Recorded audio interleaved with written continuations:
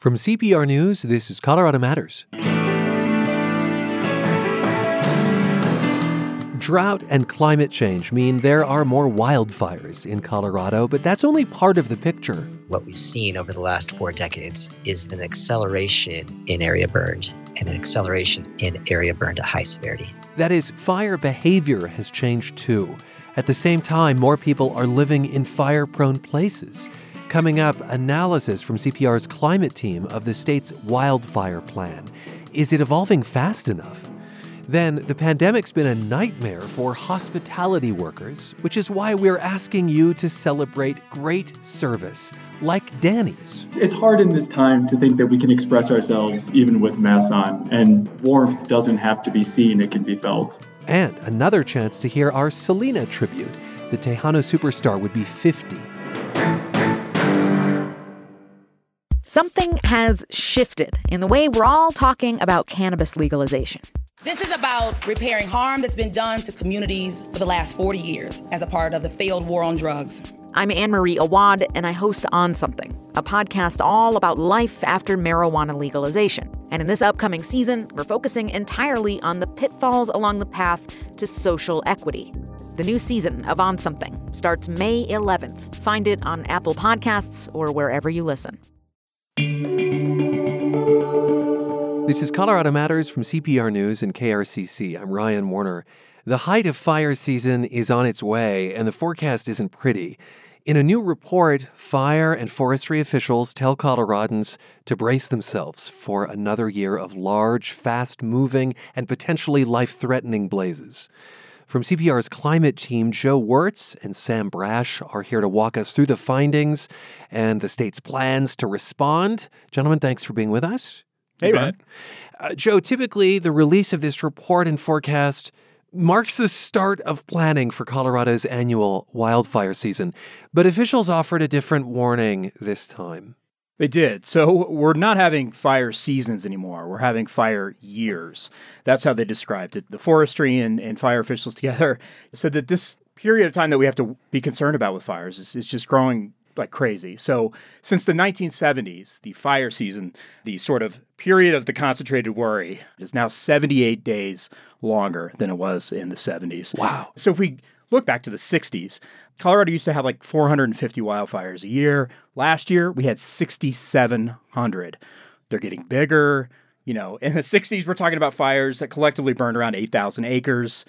Last year, Colorado, 750,000 acres. We're looking at a lot more. Yeah, those numbers are startling. Sam, you covered the record-setting fires of 2020. Mm-hmm. Your reporting showed that how these fires burned could be just as important as how much they burned. That's exactly right. I think the one thing we can't just hammer enough is that there are good fires and there are bad fires, right? Good fires, we're talking about slow, less severe fires. Really rough fires are extremely hot and move extremely quickly. They burn a lot of property. They threaten human life. They can very quickly kill people, right? One very good example we saw last year was the East Troublesome Fire in Grand County.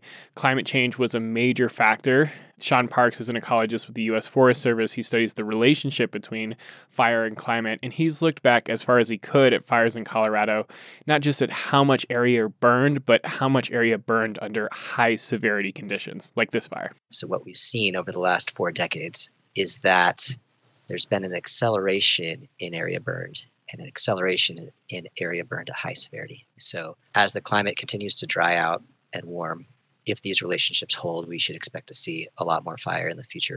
Basically, climate change means that we're going to see more of these explosive fires like the East Troublesome, and those are also the most dangerous fires. This is fascinating because I think so often I pay attention to numbers of fires and acreages, but that's really only part of the picture. It's how they're burning. Warming temperatures have also combined with extremely dry weather here. I mean, Colorado's prolonged drought just seems like it's setting the stage, Sam, for these vicious seasons or years. Absolutely. So with drought, we have below normal snowpack. That's pretty obvious. But the thing that is less obvious is what's happening underneath that snow as well. The soil is really dry. That means vegetation is dry. And that means as the snowpack melts, the soil is going to suck up that water, but it might dry out quickly as the season keeps going, and there's not more precipitation. Right now, there's really no end in sight. Just reported new numbers from NOAA showed that 65% of the high plains across the U.S. are in drought, and the feds expect that will worsen and lead to less precipitation. One other alarming piece of new research suggests that Colorado and other western states are likely to see less drought-busting rains, and that's a really long-term trend. Gosh, I think of the snowpack as being helpful, but the snow can be on top of just dry land. I mean, that's great insight. Forest conditions play a major role here. I mean, do we know what local, state, and federal governments are doing to clear out dead trees and overgrowth? Yeah, we know a little bit. 2021 reports notes that the declining health of Colorado's forests is a major factor in elevated fire risk. Colorado has a ton of forests that are in bad shape, and our reporting has shown that state foresters aren't allowed to set controlled burns, so a lot of that comes down to the federal government. But last year, some of these activities were postponed in the Rocky Mountain region due to the pandemic. Okay, so there's been limited controlled burning. What about logging? Like, that's another way to thin, right? Yeah, it's absolutely another way to thin. Here's the thing. Colorado doesn't have much of a logging industry. The wood here just doesn't really work for most traditional lumber uses. Think about like 2x4s. A lot of those come from the Northwest and also the Southeast. That's a huge region for lumber production. But there are other potential uses for the sort of wood that comes out of Colorado forest that's usually like more gnarled and smaller and often diseased. One is biochar. This is like a super cooked charcoal that can be a really good soil amendment. And, you know, you've seen like beetle-eaten pine, like bars and fancy furniture. Yeah, right. You can find things to do with it, but it's not always as obvious as a 2x4 at Home Depot. Okay, we're talking about fires, wildfires in Colorado, what's ahead as the warm months near. Members of our climate team, Sam Brash and Joe Wirtz, are with us. Joe, fires that ravage forests and wilderness areas are scary, but the biggest worry is people. That's right. Colorado fire officials recently mentioned that a lot more people were moving into what's called the WUI. The WUI, right.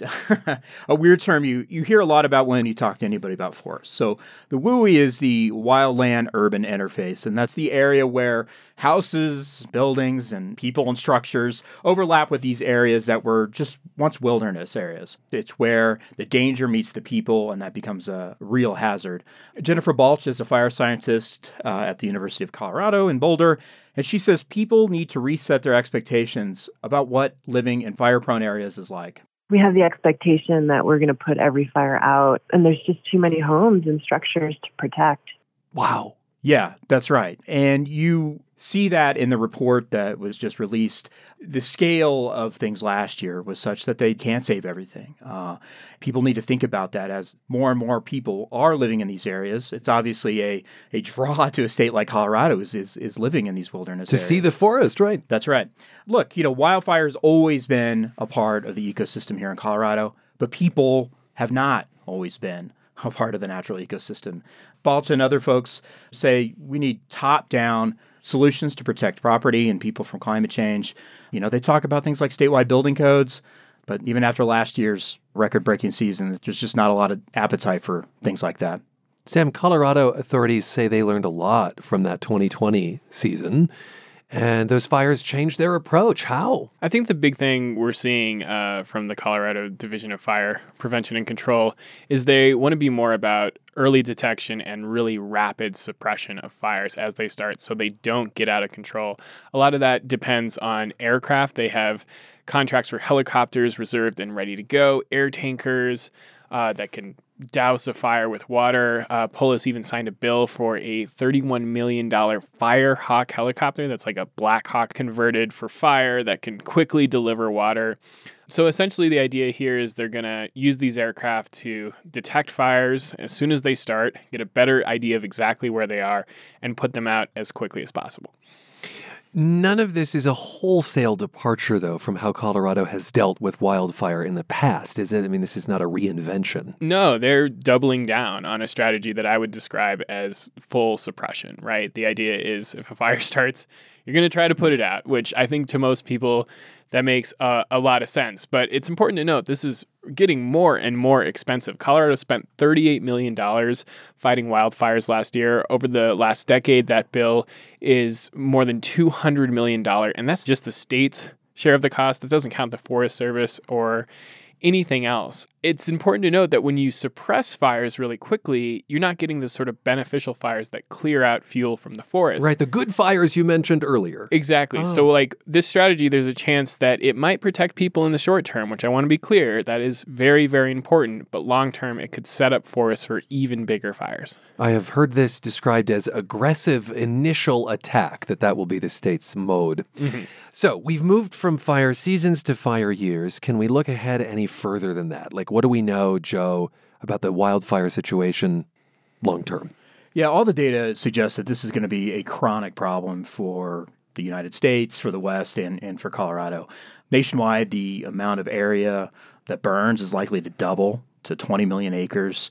In Colorado, it's going to increase fivefold the amount of area that burns. So by 2050, we're expecting the population in Colorado to grow from 5.5 million to 8.5 million. And those people that we talked about that live in the WUI, that number is expected to more than double before we even get to 2050. So that people part of the equation, that graph is going up at the same time that the numbers are getting bad for these fire risks. Kind of a perfect firestorm. Gentlemen, thanks so much for being with us. Thank you, Ryan. Thanks, Ryan. From CPR's Climate and Environment team, editor Joe Wertz and reporter Sam Brash. A few federal agencies have an outsized influence in Colorado. In a state where almost a third of the land is public, Interior is one of those agencies, overseeing national parks, Indian affairs, mining, wildlife, and more. CPR's Caitlin Kim reports that with new leadership, Coloradans can expect some major policy shifts. On Interior Secretary Deb Haaland's second day on the job, a small group of supporters parked a video screen outside the department's headquarters in Washington, D.C., flashing messages of encouragement and thanks. Under a light rain, Haaland, the first Native American Secretary of the Interior, came out for a look. I'm so humbled by the opportunity that President Biden has given me. There is a lot of expectation riding on Haaland's shoulders. The federal government is required to consider multiple uses for the lands it owns, juggling fossil fuel development, recreation, conservation, ranching, and more. Administrations often have different priorities, which changes up how multiple uses are balanced. Haaland touched on this at a virtual forum on the future of oil and gas development on public lands. Now is the time for all of us to have a frank conversation about the future of our shared resources. I'll not pretend that this moment of reflection will be easy or that we have all the right answers, but I can promise you that I'll listen to you, I'll be honest and transparent throughout this process. Will Rausch, executive director of the Wilderness Workshop, says this discussion is long overdue. He supports the Biden administration's focus on climate change, environmental justice, and possible reform of the oil and gas leasing system on public lands. We're not pretending there won't be folks who object to it. At the same time, I think it's great to see the administration, they ran on these issues and now they're acting on them. And that seems to be the right move. As part of President Joe Biden's immediate work on climate change, he signed an executive order temporarily halting oil and gas leasing on federal lands. The Western Energy Alliance has sued to undo it, as have a number of states, but not Colorado. Kathleen Skama, president of the Western Energy Alliance, says Haaland is saying the right things about oil and gas remaining part of the U.S. energy mix. But still, she fears the temporary halt is anything but. When you start to look at the impacts of those policies in the West, it looks like it's a sacrifice of Western jobs and economic opportunity, to satisfy the environmental left. She points to an industry-funded study that shows Colorado could lose $586 million a year if the leasing moratorium stretches out for all of Biden's term. The state might also lose thousands of jobs, most of that felt in the Western Slope. Haaland's support of the Green New Deal during her time in Congress made her a target of some Republicans, including Colorado Representative Doug Lamborn, who said via tweet that Haaland is an extremist. But Democratic Senator Michael Bennet understands the pressure Holland will face stemming from competing and sometimes conflicting uses of public land. I think if we're going to continue oil and gas development on our public lands, then we need to do it the right way with high standards and low emissions, and with individuals and local governments having a say in the process. And I believe that's what Colorado wants, and I think that's what Secretary Holland will deliver. Some calls for new conservation protections that might limit grazing on public lands have raised concerns, as has the administration's 30 by 30 goal, protecting 30% of U.S. lands by 2030. Ernest House Jr., who serves on the board of Conservation Colorado and is a member of the Ute Mountain Ute Tribe, says this is when listening to locals will be key. The consultation is really the big effort and opportunity to intently listen, to bridge the gaps and meet with all the stakeholders at the table and ensure that the right voices around the table. And I think that's what she's going to bring to this position. And if Coloradans hope Holland keeps an open mind, many of them are keeping an open mind about a Holland-led interior. Mark Rober is a fourth-generation rancher whose family has been grazing cows and calves on public lands since before they were public lands. We'll just have to see how it goes. I'm not gonna put out a verdict yet, but we are hopeful. A strong advocate of multiple use, Rober says his biggest hope is that the Interior Department, regardless of who leads it, remains a good partner when it comes to the lands that many Coloradans love for multiple reasons. In Washington, D.C., I'm Caitlin Kim, CPR News. Hospitality workers have had it rough during the pandemic. Layoffs, hours cut, the risks of COVID, which is why we're asking Coloradans to tell us about exceptional service people. One of the first contributions to come in is from Holly Shuck of Longmont. She says the general manager of a Boulder brewery called Wild Provisions, Danny Sheriff, has been a light in the pandemic darkness. We connected on video chat. Holly, you've got some words for Danny. Now that makes it sound like you're going to complain, but that's really not the case here. No. I mean, we know Danny because our pediatrician is actually down by Wild Provisions. And every time we go, we swing into the brewery and we visit him. And it's so nice to have this hometown feel guy who can teach us about beer and not make us feel awkward as new parents in the pandemic age. Being able to come in and feel welcome just like everybody else is amazing. So you cart the child to the pediatricians and then you cart the child as well to the brewery. Definitely. Yeah. Okay. You sound very like Boulder of us. Some very hip parents. Holly, what did you write? I'll just have you read your words when we asked people to elevate, to single out really great hospitality. My email to you guys was, Danny greets us with a masked, warm smile every time and always makes time to explore new flavors of beer with us. He's really a one-of-a-kind sudslinger with a hometown feel. We appreciate every visit in these strange times. Sudslinger. Did you come up with that? I worked at Avery, and that's what they called all the bartenders, I guess. Okay. Yeah. Avery Brewing, also in Boulder. And Danny is on the line, having listened to this. Hi, Danny. Hi. How does that make you feel? God, what an incredibly flattering thing to say. It's truly, truly lovely. I think what's fascinating about what Holly wrote there is that she can tell you're smiling even though you're masked. Yeah, it's hard in this time to think that we can express ourselves even with masks on, and warmth doesn't have to be seen, it can be felt. Have you had to kind of practice that, like smiling with your eyes or? Yeah, most definitely. There's lots of other ways that we found to, be warm and welcoming and as friendly as humanly possible, even with the masks. I was reading up just a bit on Wild Provisions.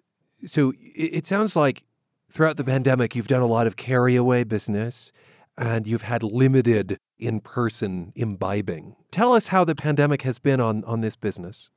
Well, we opened during the pandemic. So we opened this past July. So from the beginning, it was a learning experience. And from the beginning, it was a challenge.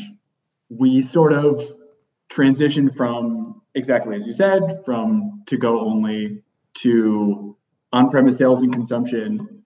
And through the whole outdoor seating only, and then now limited capacity indoors, to now something that feels vaguely more like normal.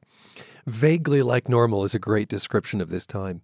Holly, have you sat out on the patio and been able to relax a bit, or has it mostly been carry-out? We come and do dine-in.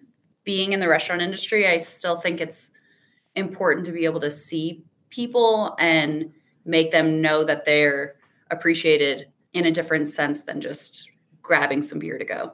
Are you still in hospitality yourself, Holly? I am, yeah. It says something about you that you are in the hospitality industry, and that when we called out for examples of great hospitality, that you would reply. What do you think that says about someone who's, done similar work to what Danny does? I think it's important to highlight the people who are good at their job and their career. It's always nice to go somewhere and feel like you're at home and that's kind of your job working in the hospitality industry. I also imagine, and maybe Danny, you can reflect on this too, when you hear from people, is it most often when they're unhappy? I think it is in part. It tends to be in either side of that spectrum, either incredibly pleased or incredibly unhappy. Uh-huh. And unfortunately, it tends to be either of those extremes. Yeah. But we, Holly and I, in the service industry, so rarely get this type of attention that's just genuine and positive, purely based on nothing other than great experience. Yeah, there's a lot shown on the Yelpers, the angry side of it. But then you also get those people who you make their day. Yeah. I was just looking up a little bit more about Wild Provisions Beer Project there in Boulder. And you specialize, Danny, in something called fermented lagers and Koelschip, Koelschip beers. There will be plenty of people listening who know what that is. I'm not among them. What's a Koelschip beer?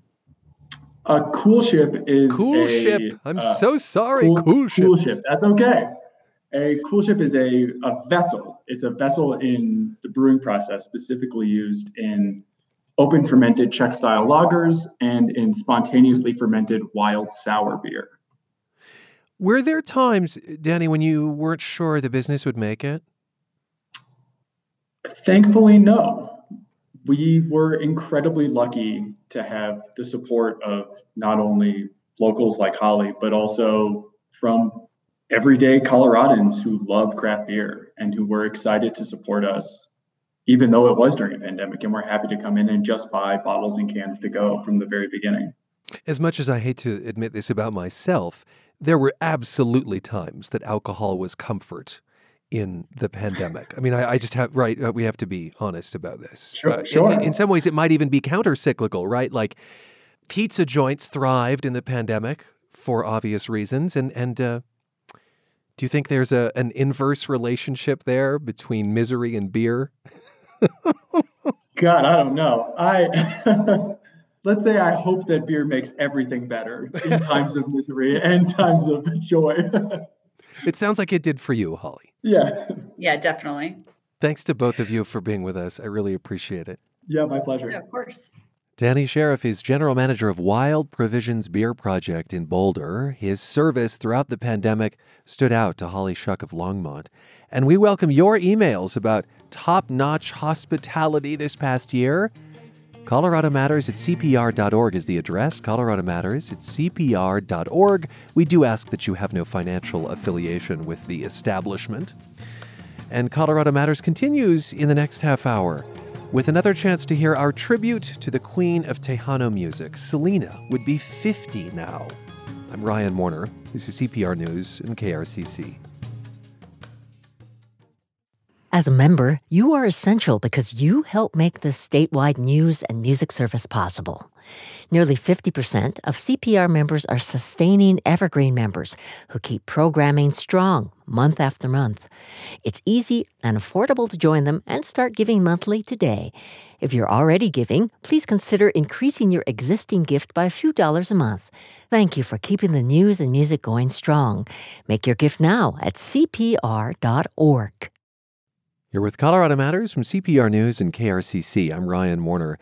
Tejano superstar Selena would have turned 50 just on the 16th. Her legacy lives on long after her death. Earlier this year, I spoke with some of the people behind the Netflix series about her, as well as the podcast Anything for Selena, plus a fan of the Mexican-American singer, Stephen Lincas. He remembers driving from Denver to the state fairgrounds in Pueblo back in 1994 to see Selena and her family band, Los Dinos.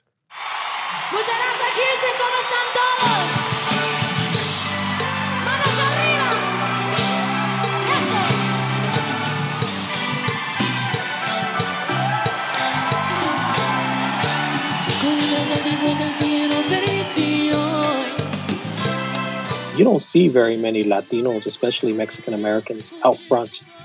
She wasn't the first Mexican American to be on, TV, music, or what have you. But she was the one that it seemed like was going to take it to that next level. And she was the one that was going to finally break us out of this bubble of, this hidden people that people know exist but don't always acknowledge.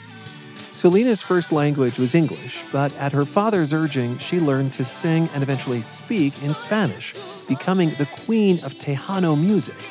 Her Pueblo show was not Stephen Lincas' first Selena concert. He'd seen her in Denver, too, and Kansas City, but this one stood out. She's up there dancing and playing to the crowd. She's pointing out different members. I even laughed because she pointed at me and kind of mimicked the dance move I was doing. It wasn't like a crowd of 10,000 people. It was an open area. She wasn't as big then, in Colorado at least. It was probably more of an intimate affair where there was less people, and she was able to more easily engage the crowd. How were your moves that she imitated? Were they good? Pretty good, I gotta say. They were pretty good. That's why she did them. In the house, my parents, always loved Tejano music. So she was kind of that newer generation at that point of Tejano. And it was okay. I mean, when you grow up, you don't want to hear what your parents listen to, but, you got this attractive young lady singing and dancing and, great moves. And then she can actually sing as well. So you kind of get into the music. Do you have a favorite Selena song? Probably La Carcacha would probably be my favorite. Just the beat to the song, just will grab you. And, you can put it on anywhere. People start dancing. People get into it. Was that the song about having a really bad car? Yeah. Yeah. It's like your hoopty, like we used to say in English. Yeah, like a jalopy. Yeah, not a very good car. Nothing solid. Nothing you wanted to show off. Carcacha, paso pasito, no dejes de tambalear. Carcacha, poco a poquito, no nos vayas a dejar. Carcacha, paso pasito, no dejes de tambalear. Carcacha, poco a poquito, no nos vayas a dejar.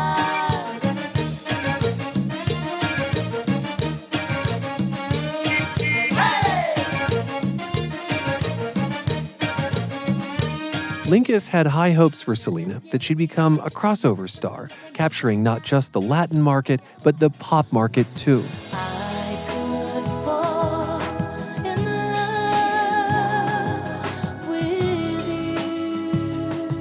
And Selena was on the threshold of that when she was murdered March 31st, 1995. Her death sent shockwaves through a community that had seen itself represented proudly, fiercely on stage and screen. I was like, this is crazy. And it was a weird feeling, to be very honest. The loss of the potential is really devastating, huh? Yeah, I mean, with the English language market, she hadn't even scratched the surface. I mean, I remember Dreaming of You came out and I heard Dreaming of You on some of the English stations. I was like, wait a second, that's Selena. What? Whoa, okay. 'Cause I'm dreaming of you tonight till tomorrow.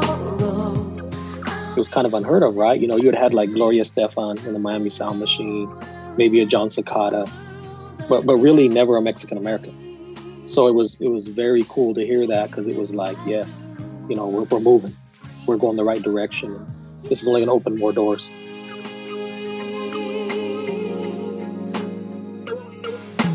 Wonder if you ever see me, and I wonder if you know I'm there. Am I there? If you looked in my eyes, would you see what's inside? Would you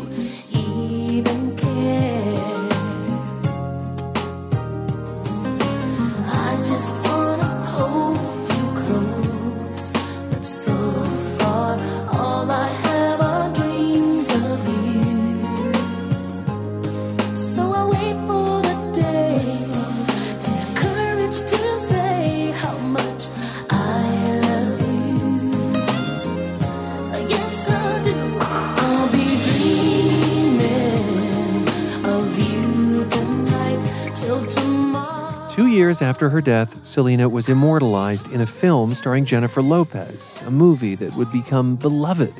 And now, 25 years after Selena's passing, her life is being explored anew. Sadie Lopez plays the singer's mom, Marcela Quintanilla, in Selena, the series on Netflix. Hi, Sadie. Hi, how are you? I'm doing well. Pleasure to speak with you. Jaime Davila is an executive producer of this series. Hi, Jaime. Hello, hello. And Maria Garcia is a senior editor at WBUR in Boston. She hosts Anything for Selena, a podcast about belonging. Welcome to the show, Maria. Hi, thanks for having me. I'd love for each of you to tell me about the first time you heard Selena and how her music resonated with you. Sadie, you want to start? Sure. With me, it was back in 97 during the film Selena. I was lucky enough to also be in the movie. And that's really what exposed the music, her story, her background, all of it to me. And it was special.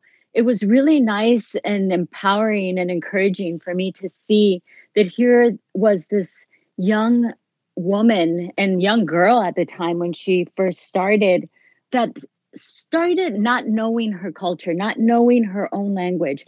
And then when her music started crossing over to Mexico City, started kind of exploring it and just kind of learning it at a later time as she got, more famous. And so to hear the combination of her kind of embracing the music, the Latino music, and most of the songs were in Spanish at first, was really exciting for me.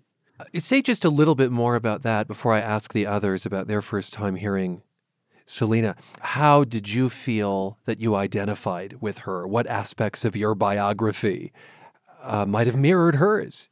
Well, what was nice about it is that at the time you would only hear songs just in English or just in Spanish. And they were usually straight from, Mexican artists, not crossover artists. And so to actually hear someone close to my age singing songs that were both in English and Spanish, because sometimes even in their Spanish songs, they would throw a little Spanglish in there. And it was relatable, it was refreshing. And it was kind of nice to see that, look, someone like me got up there and did it. And they're sharing like this combination of both cultures. And it's so beautiful. And I can do it. Then anyone can do it. So she represented that to us. Yeah. I mean, I think what I hear you saying is that it was, in a way, a blending, a coming together of identities, as opposed to saying this part of me is over here and that part of me is over there. Maria, do you remember hearing Selena for the first time? Well, I remember the first time I really saw her, growing up on the U.S.-Mexico border between El Paso and Ciudad Juarez. Selena was just everywhere. I discovered her through osmosis. She was everywhere in Texas in the 90s growing up. But I do have a very vivid memory of the first time I really noticed her on television. I must have been 7 years old.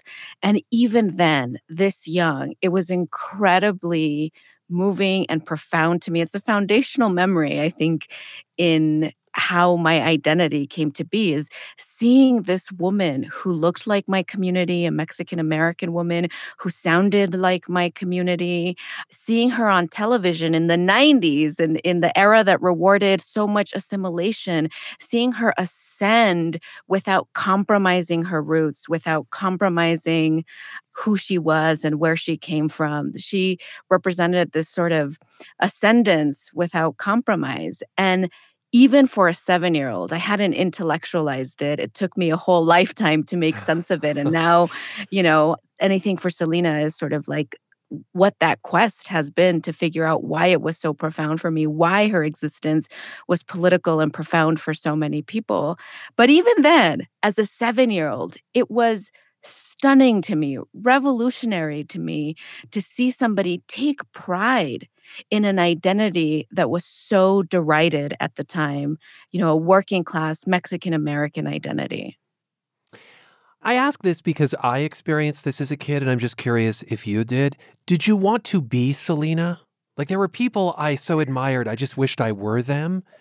or was that not how this manifested? Oh for my you? God, I still want to be Selena. I am 35 years old. Like I am still every day when I get dressed and like put on those hoops and the lipstick, I am still trying to channel Selena. I mean, I think there's a whole generation of us who wanted to be Selena, who wanted to be her friend, who wanted to know her, who have now come of age. And we're at this moment of reflecting that we've grown up in Selena's legacy and that she has come to represent all of these things about our culture, about who we are. She's sort of like a symbol of a whole American experience. So, yes, I wanted to be Selena, but even more than that, I wanted to celebrate my identity in the way that she showed us how to do. Because before her, we didn't have an example of somebody who was celebrating their identity the way she was. I mean,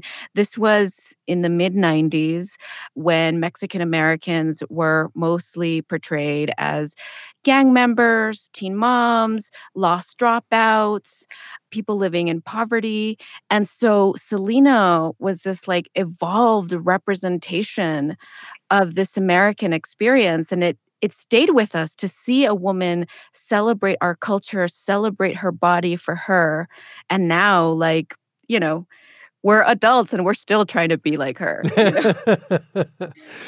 Jaime, do you remember the first time that you heard, maybe you saw Selena? Yeah, I was born in McAllen, Texas. So I grew up with Selena Los Dinos, the Quintanilla family, my entire childhood. They were basically South Texas royalty. So every quinceañera, every wedding, you would hear a song from Selena. Bitty Bitty Bom Bom was the one I most remember in South Texas.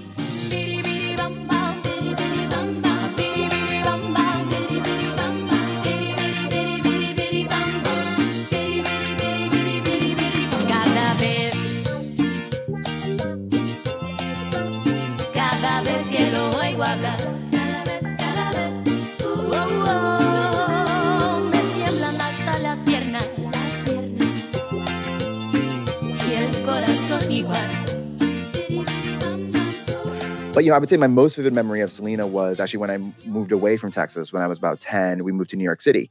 And all of a sudden, I was the only Mexican American kid there.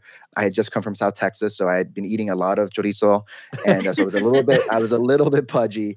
So I just felt like this really awkward kid with glasses, trying to make my way. And I went to this middle school dance and felt so awkward. And then all of a sudden, Dreaming of You comes on. And, obviously she had passed that previous summer. And I just remember all those feelings, just like anxiety and anxiousness just went away. And I just all of a sudden felt home and inspired. Late at night when all the world is sleeping, I stay up and think of you. And I still can't believe that you came up to me and said, I love you. Love you too. Now I'm dreaming with you tonight till tomorrow. The Selena story, the Quintanilla story has always inspired me and inspired me then, and it continued to inspire me. It's a story of Mexican-American success. We are remembering the late Mexican-American Tejano superstar Selena, who would have turned 50 this month. Selena proved you could openly embrace your American self and your Mexican self proudly. Her short life brought her several times to Colorado, and she's the subject of a Netflix series. Actress Sadie Lopez plays her mom. As we mentioned, Sadie, you're in the unique position of having acted in both this new series and that 97 film. Would you care to say a few more words contrasting these two projects? Well, yes, we were telling the story of, people were first hearing who this young woman was and about the tragedy as well. That she was murdered by the president of her fan club. But I feel that with our series, after so many years and what's happened, it's like she went from this young woman that people first heard about to now becoming like this icon. So with the series, we got to explore her, not the tragedy, but her, everything that makes her music, the family's background, her experience as a young kid, as a teenager, as a woman, as a musician. Sadie, your character Marcella is sometimes the voice of reason for her ambitious family. In this clip, as the matriarch, she points out to her husband Abraham that a then very young Selena might not understand the meaning behind the song she's singing. Feelings of love. What did I do wrong? Nothing. The notes are good. You're just not.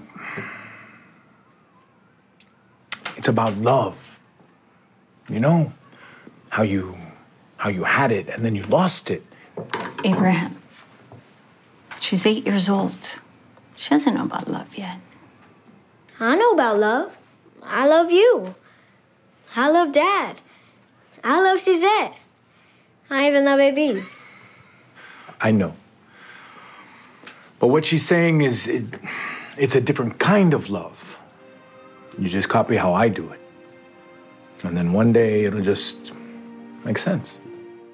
Jaime, I also wonder if this is just a tremendous amount of pressure for a filmmaker. Selena, in the past decades, has become an icon, has become a legend. We all have our memories of her. We all have our distinctive viewpoints on her. So yeah, we feel pressure. We felt the pressure. But I think what we really wanted to do with the series, when we approached the family, when we approached the writers, the directors, all of the artists who worked on this, I think what we really wanted to remind the audience was of Selena's humanity. Maria, you relate to her imperfect Spanish, which reminded you of your own struggles. Let's take a listen. When I would mess up my Spanish, I felt this pang of humiliation and panic. But Selena was messing up Spanish all the time, and she did it with joy. Hola, ¿qué tal, amigos? Yo soy Selena y quiero invitarlos a para que vean el show de Padrísimo cada domingo. No se lo pierdan. I said rock. When she sang, her Spanish sounded just fine, but she didn't learn to speak it until she was an older teenager. Here was Selena saying stuff wrong, translating out loud, struggling for words in Spanish and sometimes English, just like me. I wonder what you learned, Maria, about yourself in making this podcast about Selena. So much. I mean, the podcast is a thorough, rigorous, journalistic examination of how Selena changed American culture in the last quarter century. But really, it's a very personal story. It's my own personal quest to understand what it means to love Selena. One of the things that gets lost when we talk about her is the fact that she had already crossed over. Selena had crossed over into Mexico, which was a huge, huge deal. When I discovered Selena, like I said, I was living on the U.S.-Mexico border. My early life was spent in the States during the week and in Mexico on the weekends. And so I was very aware of my cultural duality from a very young age. I sort of came to consciousness very aware of it. And in both sides of the border, it felt like half of me was missing until I discovered Selena and I saw that there was a path forward, that there was a way to be myself on both sides of the border. And the way that she showed that to so many girls like me is by speaking the Spanish that she spoke, a halting, learned Spanish. When I was a kid and I went to Mexico and I fumbled my Spanish, kids called me a bocha, somebody who had ruined the Spanish language with my crass, working class American accent. And so to see Selena cross over into Mexico, to see her beloved by Mexicans, to see the queen of bochas accepted into Mexico and have a Mexican American say, I don't sound like you, but this heritage is mine too. This heritage is mine to claim. That was exceptionally profound. How did you sort the reality of Selena and the Quintanilla family from the mythology that has grown up around them since her death? What happens is when you're a lifelong fan of Selena and you consume everything, there's a narrative about her family, but more specifically her father. And, we see it in the movie. Edward James Olmos did such a great job. And even in the Netflix series, they did such a great job of sort of portraying what a commanding presence he is. And what an exacting and demanding father he was. And so I went into the journey, frankly, thinking about him the way a lot of fans probably think about him, that he was a little scary, that he was controlling. And when I spent time with him and Suzette and their family, I came to realize that a lot of the qualities that we love about Selena, her spunky nature, she was a prankster, her sort of zest for life, her effervescence, she got it from her family. And I'm so grateful that their struggle as a family and their journey as a family and their artistry as a family. I mean, they were true vanguards. They changed a tradition-bound genre in such innovative ways. I'm so glad that we're finally seeing that. Say just a few more words about that transformation that they helped bring. Oh, my goodness. Well, Selena was the queen of what we know as Tejano, which is Tex-Mex music, and it has its origins in a rural struggle in the 1800s when new white colonizers moved into Texas. Many of them brought the German polka with them, and the German polka mixed with the Mexican folk guitar. It was a genre that was derided as sort of like the declasse working class art form compared to the dignified, mariachi sound just south of the border. And then here comes Selena, who is now, by the way, ranked by Billboard as the most important female Latin artist of all time. So here comes Selena from this lowly genre. And she comes and her family completely reinvents it in a way that fuses in American R&B and rap, jazz, American contemporary sounds, tropical rhythms from the Caribbean. So, yeah, her artistry, their artistry as a family, I think is something that I'm so glad we're giving them their justice and in seeing that on screen. Well, why don't you leave us, Maria, with a Selena song that is especially dear to you, and we will leave on the music, we'll leave on the artistry. I will leave us with Missing My Baby. It's a testament of her brother's really catchy songwriting, of her emotive and silky singing. But most of all, it is an example of how much she infused her American influences, R&B, with traditional sounds to create art that's lasting, resonant, and beautiful. You're always on my mind.